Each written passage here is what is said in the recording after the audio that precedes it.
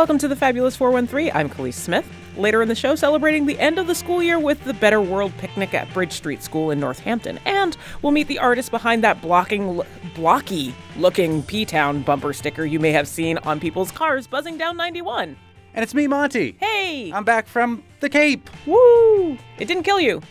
This is amazing! Lion's mane mushrooms! Yes. Yeah. Khalees, see what I set up? I come back from vacation and I provide for you this whole spread. Okay, I didn't do it, but This is gorgeous. it's time for a local hero spotlight. I've been on the Cape where there haven't been as many farms that I had access to, although there's a lot of farmers markets there, a lot of oysters, but where we're at is oyster mushrooms and more with Clarissa Lee Madden from Grown Up Farm in Belchertown and Jacob Nelson from CISA, the local hero, folks. Khalees, you were going crazy when you came into the studio and saw everything. I know. This is all stuff that I really, really get excited to see in my share, especially, and mushrooms. Mushrooms. We've got the oyster mushrooms somewhere, right? Yeah. Do I see them? Yep. And then another, I've never even tried this other type of mushroom. Lion's mane mushrooms are gaining in popularity. They're not that hard to grow, but their texture is amazing. They look furry, Furbies. But taste-wise, tribbles. they're kind of delicate, almost like seafood. So, you can substitute them for, shellfish or things, and they steak really easily. If you're looking for a meat substitute that doesn't get, mushy. My partner loves mushrooms, but only really likes standard mushrooms raw, and it's a texture thing. But now that I've been expanding their horizons to, oysters and king trumpet, lion's mane is one of the ones that they like quite a bit because the texture really maintains. It's such a wonderful thing to work with. When you see them, pick them up. And Take them Clarissa, home. you are intentionally growing this weird type of stuff by design. You want to do stuff that is not traditional, not in every single person's farm or farm share. This is kind of your angle. Absolutely. My background's in fine dining, and I always had the opportunity in those high-end restaurants to really play with some funky, cool-looking and tasting vegetables. So when we wanted to start providing food instead of just cooking it, we said, let's grow the funky stuff. I can't get enough. We love the funky stuff. I do. I love the funky stuff. Oh, that funky stuff. Tell us a little bit about some of the funky stuff apart from these lion's mane mushrooms and the oyster mushrooms that you brought with us today. Sure, yeah. Everything I brought today is kind of at the height of its season right now, which is kind of a weird in-between season. We're still having cool nights and warmer days. So you get things like garlic scapes and radishes and fun salad turnips, because regular turnips aren't available until middle of summer. So I grow the Hakurei turnips.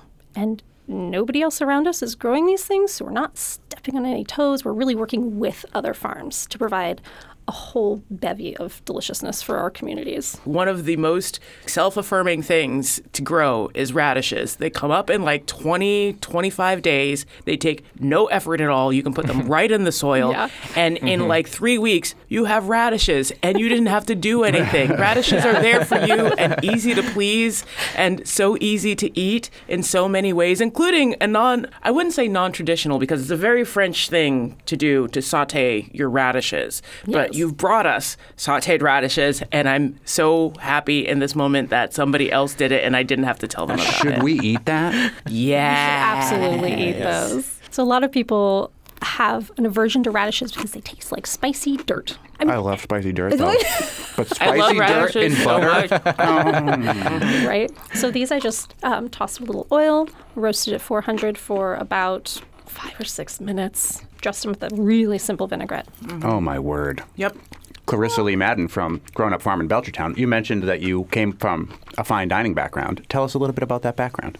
Mostly restaurants in Providence and Cambridge. We were at Lot 401 for several years. I was pastry chef in all of my restaurant iterations until we started catering. I enjoy savory foods more than sweet. Yep. So working with these sorts of things is really my jam, more than chocolate and sugar. Radishes more than chocolate and sugar? Yes. That's a hot take. That's hotter than spicy dirt right there. These radishes, though, I'm going to say, maybe not chocolate, but other sugars for sure. Yeah. Yeah. So, when we decided to get out of kitchens, we wanted to provide food to everybody, not just people who can afford to go to really expensive, fancy fine dining restaurants. We really wanted to reach out and provide these fun ingredients we've been able to play with to everybody. So did you come from those restaurants and buy a farm in Belchertown? How did you get to Belchertown? Literally, that's what we did. We bought an acre of land, and it was just an acre of plain old land, but the farmland there is good. The soil is beautiful. Yeah. And we started growing things 2019 just for ourselves. In 2020, the pandemic kind of hit our community, hit everybody's communities really hard. So we said, we need to feed our neighbors.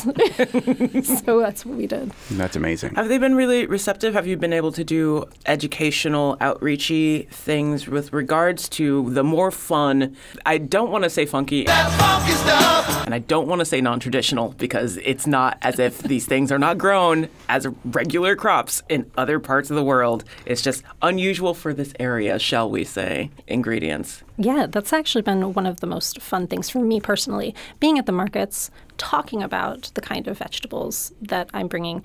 People say, what? What are those? Like, oh, they're cucamelons. Try one, Cucamelons are some of the most bizarre looking things. Just like, And they're so They're fun. so tiny and so fun. Every new vegetable that you mentioned, Clarissa, Khalees, you're like, oh, I know exactly what that is. Khalees is into the deep cuts when it comes to Yeah. cutting vegetables. Adventurous. Yeah. And so, Clarissa, you're at 4 different farmers markets this summer, Yes. right? And that's one of the places where you're getting to interact with folks and maybe explain what some of these interesting foods that you're growing are. Yes, right? yes. We're in Belchertown, which is our local town market. We just talked to them about their Sunday market last week. Fantastic. We were there at the market, I should say. Yeah, and Sundays we also do East Hampton. Wednesdays there's a new market in South Hadley, which is fantastic. And then we are also in Chicopee, which is still an up-and-coming market. I think last year was their first year. Oh, really? And they're really starting to build community awareness for the market in Chicopee. Let's taste something else that you brought for us Yeah, what today. else we got We'll do here, it for you, Clarissa? listener. Pickle. What are Yes. these? So those are the Hakurei turnips, which are here fresh. They're a really interesting turnip because they have a little bit of sweetness. They don't have as much of that. I hate to use the word funk again, but Can't get enough. What experience are you having right now, Monty? I loved them fresh, but pickled, they are just They're so good. dynamite. did you try the leaves? I did. Yes. I was going to ask how you make that, Clarissa. What did you do to create that transformation? So those are lacto-fermented. So you have a ratio of salt to water, and you pack all of your vegetables, pour the cold solution over, and they're still crunchy, right? Yeah. Still crunchy. The way I do my lacto-fermented pickles is I'll show you the jar. Clarissa grabs a mason jar. so inside you'll see a grape leaf, and that grape leaf provides tannins to keep your vegetables crispy. Ooh. So whenever you're doing lacto-fermented veggies and such on your counter, see if you can find a grape leaf. Just rinse it. You don't want to wash off any of the flora, and chuck it in there. In about 5 days, you will start to see the salt solution getting cloudy, and that means it's working. We're speaking with Clarissa Lee Madden from Grown Up Farm in Trying so hard Belchertown. not to chew right into the microphone. I love all those mouth noises, as do all the listeners. I've been I chewing hate into the them. microphone this whole time. And Jacob Sorry about Nelson from that. CISA, the local hero folks. Clarissa, we mentioned your fine dining background, and you have a farm now in Belchertown. You're making all this great stuff that not a ton of other people locally are making, but you also continue to be a chef and have another fun part of your culinary adventure. Yes, I am very fortunate to be able to be a chef while I'm farming. So I get to go out on yachts, and I'm a personal chef on yachts during the summer season. So you'll leave the farm now I will and go leave. on to a yacht? Who takes over the farming in the height of the farming season in Belchertown while you're on a yacht? My very capable farmer husband. He is absolutely in charge of all the plants, and he is fantastic at growing. I mean, the man was born with 2 green thumbs. And you have a family on the farm too? I do. My husband and my son. Do you know where you'll be going on the yacht? Well, I just got back from 3 weeks in the Baja region of Mexico, which Wow. was beautiful. Nice. Yes. The produce was amazing. I got to hit Excellent. up 2 different farmers markets. It was insane how many varieties of fresh greens and vegetables and the avocados, guys. Well, Yeah. I know it's stereotype, but wow. Avocados from Mexico. People love to brand that. But they taste so much better when you get them and they're there and they didn't have to be in And a they're truck in for so long. Mexico. Avocados in Mexico better than avocados from Mexico. Yes. But Yes. it's interesting to think about, you visiting a farmer's market in Baja, Mexico, and seeing all these different types of foods that are less familiar to you and your palate. And that experience is available right here, too, just like visiting you at one of these 4 farmers markets that you sell at. Come 2 weeks from now, these vegetables that you've brought us today to taste, that's going to be something totally different. And there's this choose your own adventure that unfolds all summer around us to expand with curiosity some of the things we're eating. And that's so cool. You didn't have to go anywhere. It's right here. You're Right? absolutely right. And that's So- one of the reasons I always promote CSAs. We have so many beautiful local farms in this area, and a lot of them provide CSAs to their members. And it That's is community-supported agriculture. It's a farm share, as opposed to CISA, community involved in sustaining agriculture. I get that those acronyms can be tricky because they're so related. I got to ask you about growing mushrooms because, I love that there are now still only really a handful of mycology places around here growing the fun mushrooms, as I would say, because there's so many varieties of oyster mushroom. You're growing the mushrooms on the farm? Yes. Yes. What made you decide to move into doing that as well? Because that's not so typical, but I also think, and I'm going to leave that question there and then I'll ask the second part later. okay. We actually started growing mushrooms first. That was our first crop that we really wanted to provide outside of the normal stuff. So we have been growing mushrooms on our own for about 10 years now. Before that, we were foraging for about 10 years. And I said, if I have to eat another bug, I will die. Can we please grow our own? The joke aside to all those vegans foraging out there's no way that you've stayed vegan foraging mushrooms You're in the eating woods. bugs. You're There's eating just bugs. no way. However accidental, you have definitely gotten animal protein. Sorry. Cold hard facts. So we started growing oysters. We grow the pink ones year round, even though they are a tropical variety, because my husband built this beautiful indoor growing facility for us. It's an old ice cream refrigerator truck box, so that he then converted into this clean space. So we have, the flow hood for the cultures to keep everything really, really clean. And then we have 3 growing tents inside where we can control the humidity and temperature to make sure we're providing the optimum environment for the kinds of mushrooms that we're growing. You've created a literal mushroom. Yes. Monty's Didn't back, you miss everybody. me, Khalees? Monty's back, everyone. Speaking with Clarissa Lee Madden boy. from Grown Up, which is not me, Farm in Belchertown, and Jacob Nelson from CISA. You wanted to ask the second part of did your wanna ask question, this- but let's eat something before we get to the second part of the Yeah, question. what else we got here? So Clarissa? I'm going to highly recommend that you dig into those broccolini leaves. They are roasted broccolini leaves. I know everyone's familiar with kale chips. I find them to be a little bit dusty on the palate, and these have more flavor, more texture, and what's really great about them is they're typically a throwaway product. People get their broccolini from the farmer's market. A lot of times the leaves are stripped off, but we leave them on. So you can do this. Same thing, little oil, throw them in the Little oil, roast oven them. with some salt.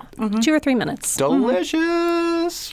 Stop throwing away the leaves of cauliflower and broccoli. They're great stewing greens because everything in that family generally is. You can stir fry them. You can saute them. You can braise them. It's wonderful. Stop throwing your leaves away. You better be careful, Khalees, or Clarissa is going to get you on the yacht as a sous chef.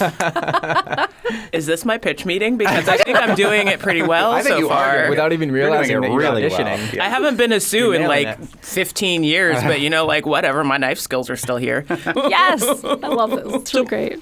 My other question about mushrooms is how many varieties are you currently growing? I already made known that lion's mane is kind of low key my favorite, but I have a soft spot for chestnuts and beeches. I love beaches. Bette Midler. Classic. Iconic. Monty's still back. You took away your friendship without even discussing it with me. Monty is still back. From the beach.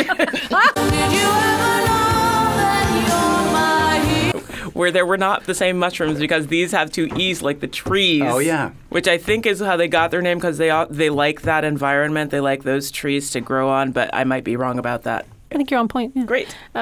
We do grow several varieties of oysters partially because they are familiar. They're so easy to cook. And they're really pretty. Mm-hmm. They're like my flowers in the winter, especially the pinks, the golds, which I have here, the blues. We grow the kings and black pearls, which have the big, chunky stems to them. You can kind of scallop them like scallops. Like scallops, they do turn out quite like scallops. Our most popular one that we grow is lion's mane. There's so much hype around it right now. It's delicious. It has, like you said, a very delicate, almost sweetness to it, kind of like crab meat, without being crab meat.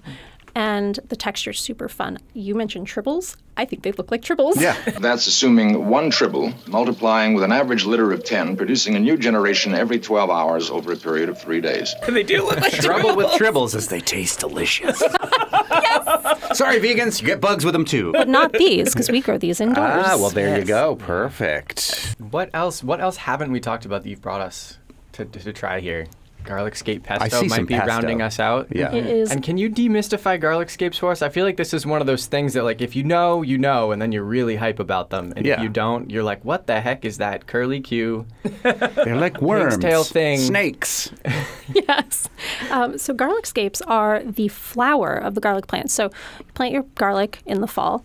It comes up green in the spring, and right about now, June, is when the flowers start to pop up, and they do. They curl right out, and you can reach down, tug straight up, and you'll get a really nice long scape instead of snapping them off. Mm-hmm. And give it a firm tug. And it kind of like snaps down lower. You get these really tender bits, which are very asparagus-y. They have like this garlicky asparagus flavor to them. I think that they are one of my favorite vegetables for the entirety of the summer. They keep really well in your fridge. You can use them on the grill, roasted, in soups, make sauces, saute them up and just throw them in with pasta. They are so versatile, and they have this great flavor profile that really goes with anything.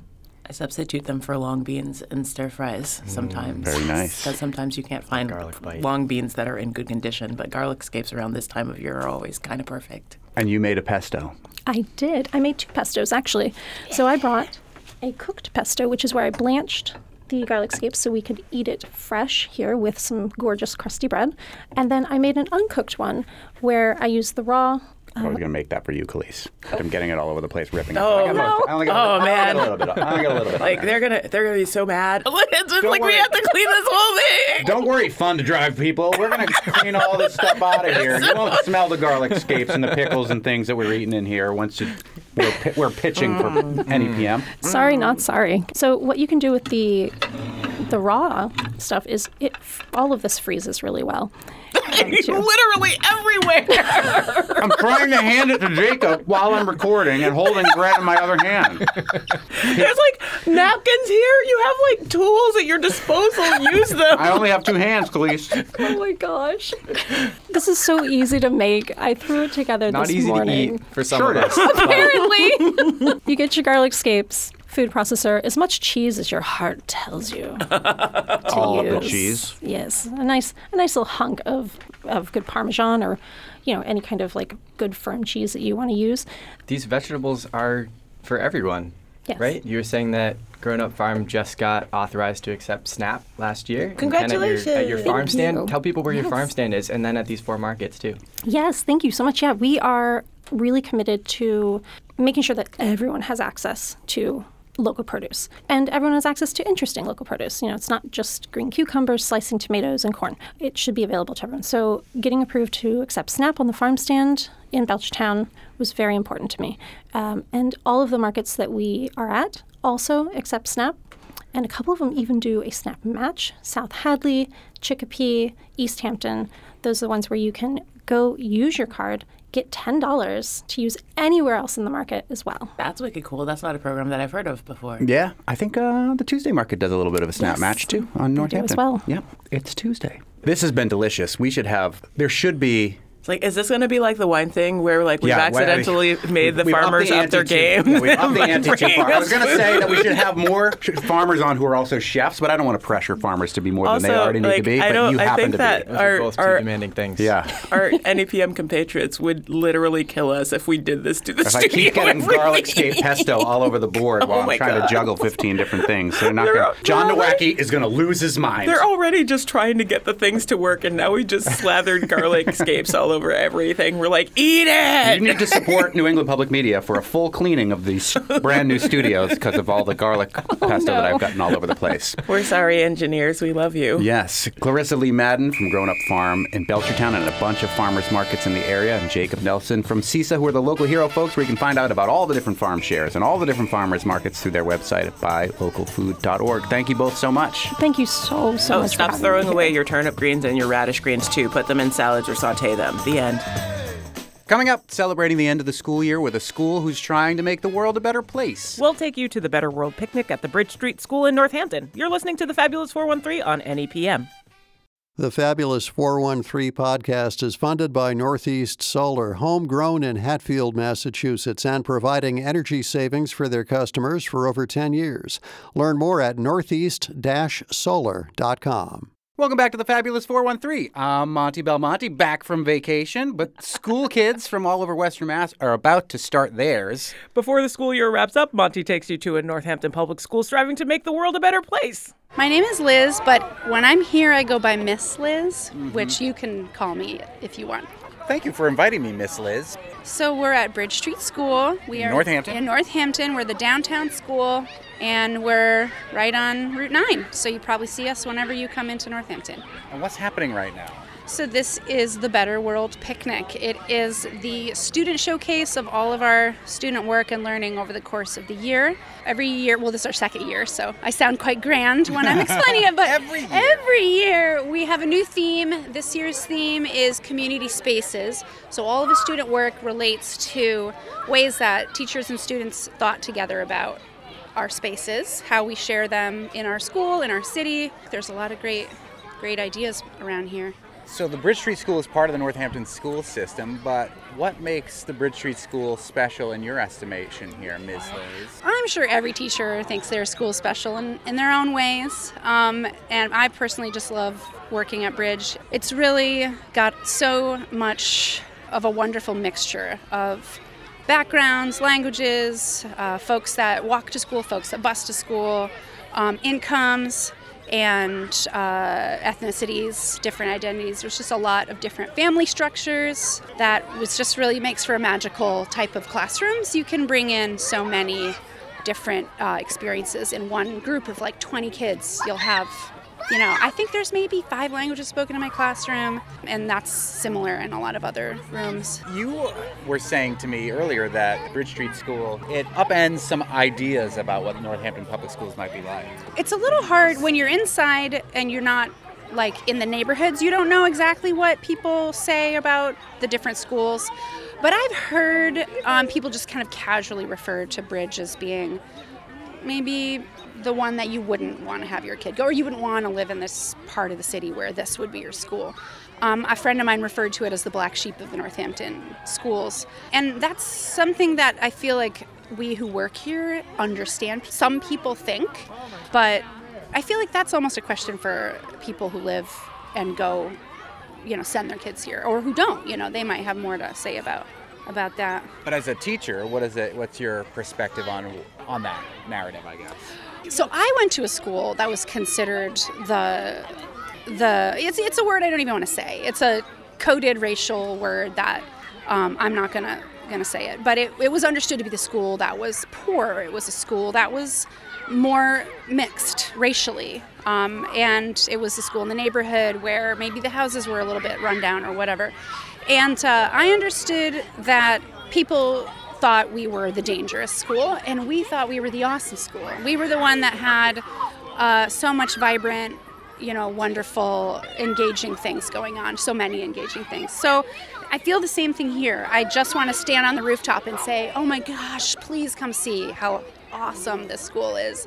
and how hard the teachers work and how the families are so wonderful and all different from each other. And there's ways that we need to do better for all the different families. I think that's one thing that the picnic really shows, is that when you do a lot of work around bringing people in, you get everybody. But a lot of times school events can feel like less accessible. And we felt really proud of last year because of how many people came.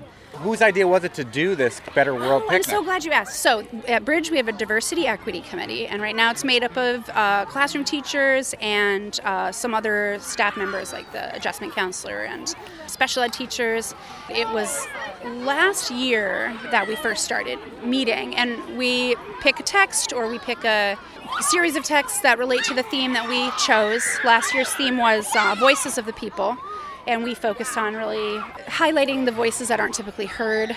So we met and we talked, we did our own personal work, read about ideas, and then took those ideas and went to our classrooms and went to our coworkers and said, hey, here's an idea for a project. What do you think about trying this?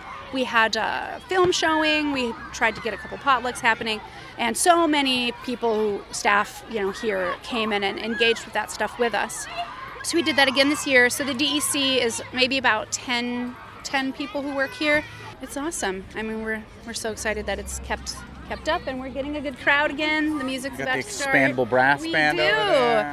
One of the band members happens to be a parent of one of the DEC members, so we had a little special in on that. And there's lots of great food from all sorts of Northampton restaurants, and one of our own families made pupusas. Oh, nice. Which you can't go wrong on those. I'll wait till all the students and families get there. I guess in the line. You could. But I'm eager to hear what other folks say about their experience with our school and with this event. But we feel really proud of our kids and the work we do with them. Some of the tables here at the picnic highlighting things like messages to our neighbors without houses. These cards will be distributed around town where people without houses go for support. Writing a positive message to a houseless person in the city. And that's the expandable brass band in the background. Hi, my name is Soledad Thorman. And you have a child that goes here? Yes, I do. I do have a 4th grader. Mm-hmm. And they've been going here since kindergarten? Yes, that's true. We moved to Northampton in 2018, and that is when he started the kindergarten here. We live really close by, and I'm from Peru. I have been living in the United States for around 10 years now, and I love around here. I love Northampton. I love Bridge Street. They are really, for my kid, the way how they welcome him and they are open to everybody here, make you feel good. I was working also here as a paraprofessional for 4 years. Almost 4 years. And I stopped working here because I opened my own family daycare at home. So I'm kind of doing my own business now. But, maybe with time I will be able to come back here. That's great. Tell me about the community around Bridge Street School. We're at the Better World Picnic. How is Bridge Street making the world a better world through this community? Well, this is the 2nd year, and as you can tell here, and I know people cannot see it through the radio, but you have families from everywhere here. And the good thing about this kind of program is everybody feels welcome. It's close to the principal, to their teachers. It's like you are just a regular person here, and you can talk to them. It's not like you don't have this barrier to say people, I'm the principal and I'm not going to talk to you. No, here is the principal. She's serving the food over there. Carol is our principal this year, and we are really happy with her. That's so great. What else do you want people to know about Bridge Street School? Well, I want people to know that Bridge Street is a good place for your kid, especially if you are coming from a different culture, because you have people who really care about your student here, and we have teachers like Miss Liz, for example. She goes above and beyond for their kids, and she will try to do anything for them. And as a parent, you feel like you have people who really care about your kids. And as a person working here, because I used to work inside the school, you can tell even sometimes a lot of pressure because you have to get to everybody here. That's your goal. And you are not alone here. A lot of people who work in the school are trying to do the same thing like you, so that you are not alone working here. Ms. Liz was saying earlier that some people might have the perception that Bridge Street School in Northampton on Route 9 is an outlier in the Northampton school system, but you have maybe a different perspective. What's your name? My name is Ayana Morse. You live here in Northampton? I live here in Northampton. I'm a parent of 3 kids at Bridge Street School. Tell me your perspective about the school. We've had a really great experience so far. The teachers are wonderful. The community is really sweet. It's the most diverse school in the city, which we find really exciting. We moved from Los Angeles, and so it feels less diverse than that. But it's also a lot smaller here. Also a lot smaller here. Yes. But yeah, we've had some really great experiences, and I was saying to Miss Liz that I think, I asked if that was still true, that people think of Bridge as a black sheep school. I have the sense that that is changing in perception. People from Los Angeles want to go to a school that feels more diverse and inclusive in this way. Yeah, and that's so much more resourced than many of the urban districts that people are moving from, as more people are moving into Northampton. One of the other exciting things at Bridge Street School is the walking school bus. What's your name? Woo! I'm Becky. I'm Mackie. Olivia. I'm Howard. Tell me about the walking school bus and why it's exciting. So the walking school bus is a wonderful thing. We have neighbors who help the kids get to school in the morning, children who can't get a school bus because they're too close to the school. So we meet them along the path to school and we take them to school. And you are just community volunteers? Or? Yeah, they just join us walking as we walk to school, and we wear these special vests. Oh, look at you two showing off your vest. And are you a walking school bus volunteer too? Yes, and I will actually be the coordinator come this September. We make sure that we are there on time and our route is keep very them in precise. line. The train runs on time. What made you all want to get involved in this? She has kids that went here. Hi. I have 2 kids who came to the school. One is leaving this year. The Walking School Bus Initiative was launched in 2016, 2017, and they needed a coordinator, so I was a caregiver here and said that I would do it, and I've been working with these fabulous people ever since. So I don't actually walk, but I keep the bus running, so to speak. So I had a neighbor that did it, and she posted about it on Facebook, and I said, hey, this seems like a cool thing to do. So I contacted Stephanie, and yeah. When we started it the first year, there were just, I think, 3 of us drivers. And we had. You call yourselves drivers? Yes. And we had one route. There are a lot of different motivations. None of them by themselves would have been enough. One was just the horrendous sort of parking situation during drop-off in the morning here on Bridge Street. Another was just this realization that there were lots of people who lived really close to school who didn't walk to school, and we wanted to sort of model the idea that it's possible to do in all weather. And then there's, research that shows that kids who walk to school actually do better in all sorts of ways, like in terms of mental health and academics and everything. So, it's like a good thing. And then finally, it's one of the few things you can do that doesn't have some sort of trade-off or sacrifice or something. Like, there's no martyrdom involved. It's good for me. I like going for a walk. And it's good for the other people, and nobody is sort of hurt by it in any way. So, do the walking school bus drivers get together when school isn't in session to just all go for a walk together? Or? We have ridden our bikes out to Look Park. Sometimes we get coffee. So there are perks. it is an amazing community. When we started this, I didn't realize that was going to be the primary benefit of it for our students and for our community members. It's such a great group, and our kids benefit tremendously from knowing all of you. So. I think one of the biggest things is teaching the kids how to walk in the city.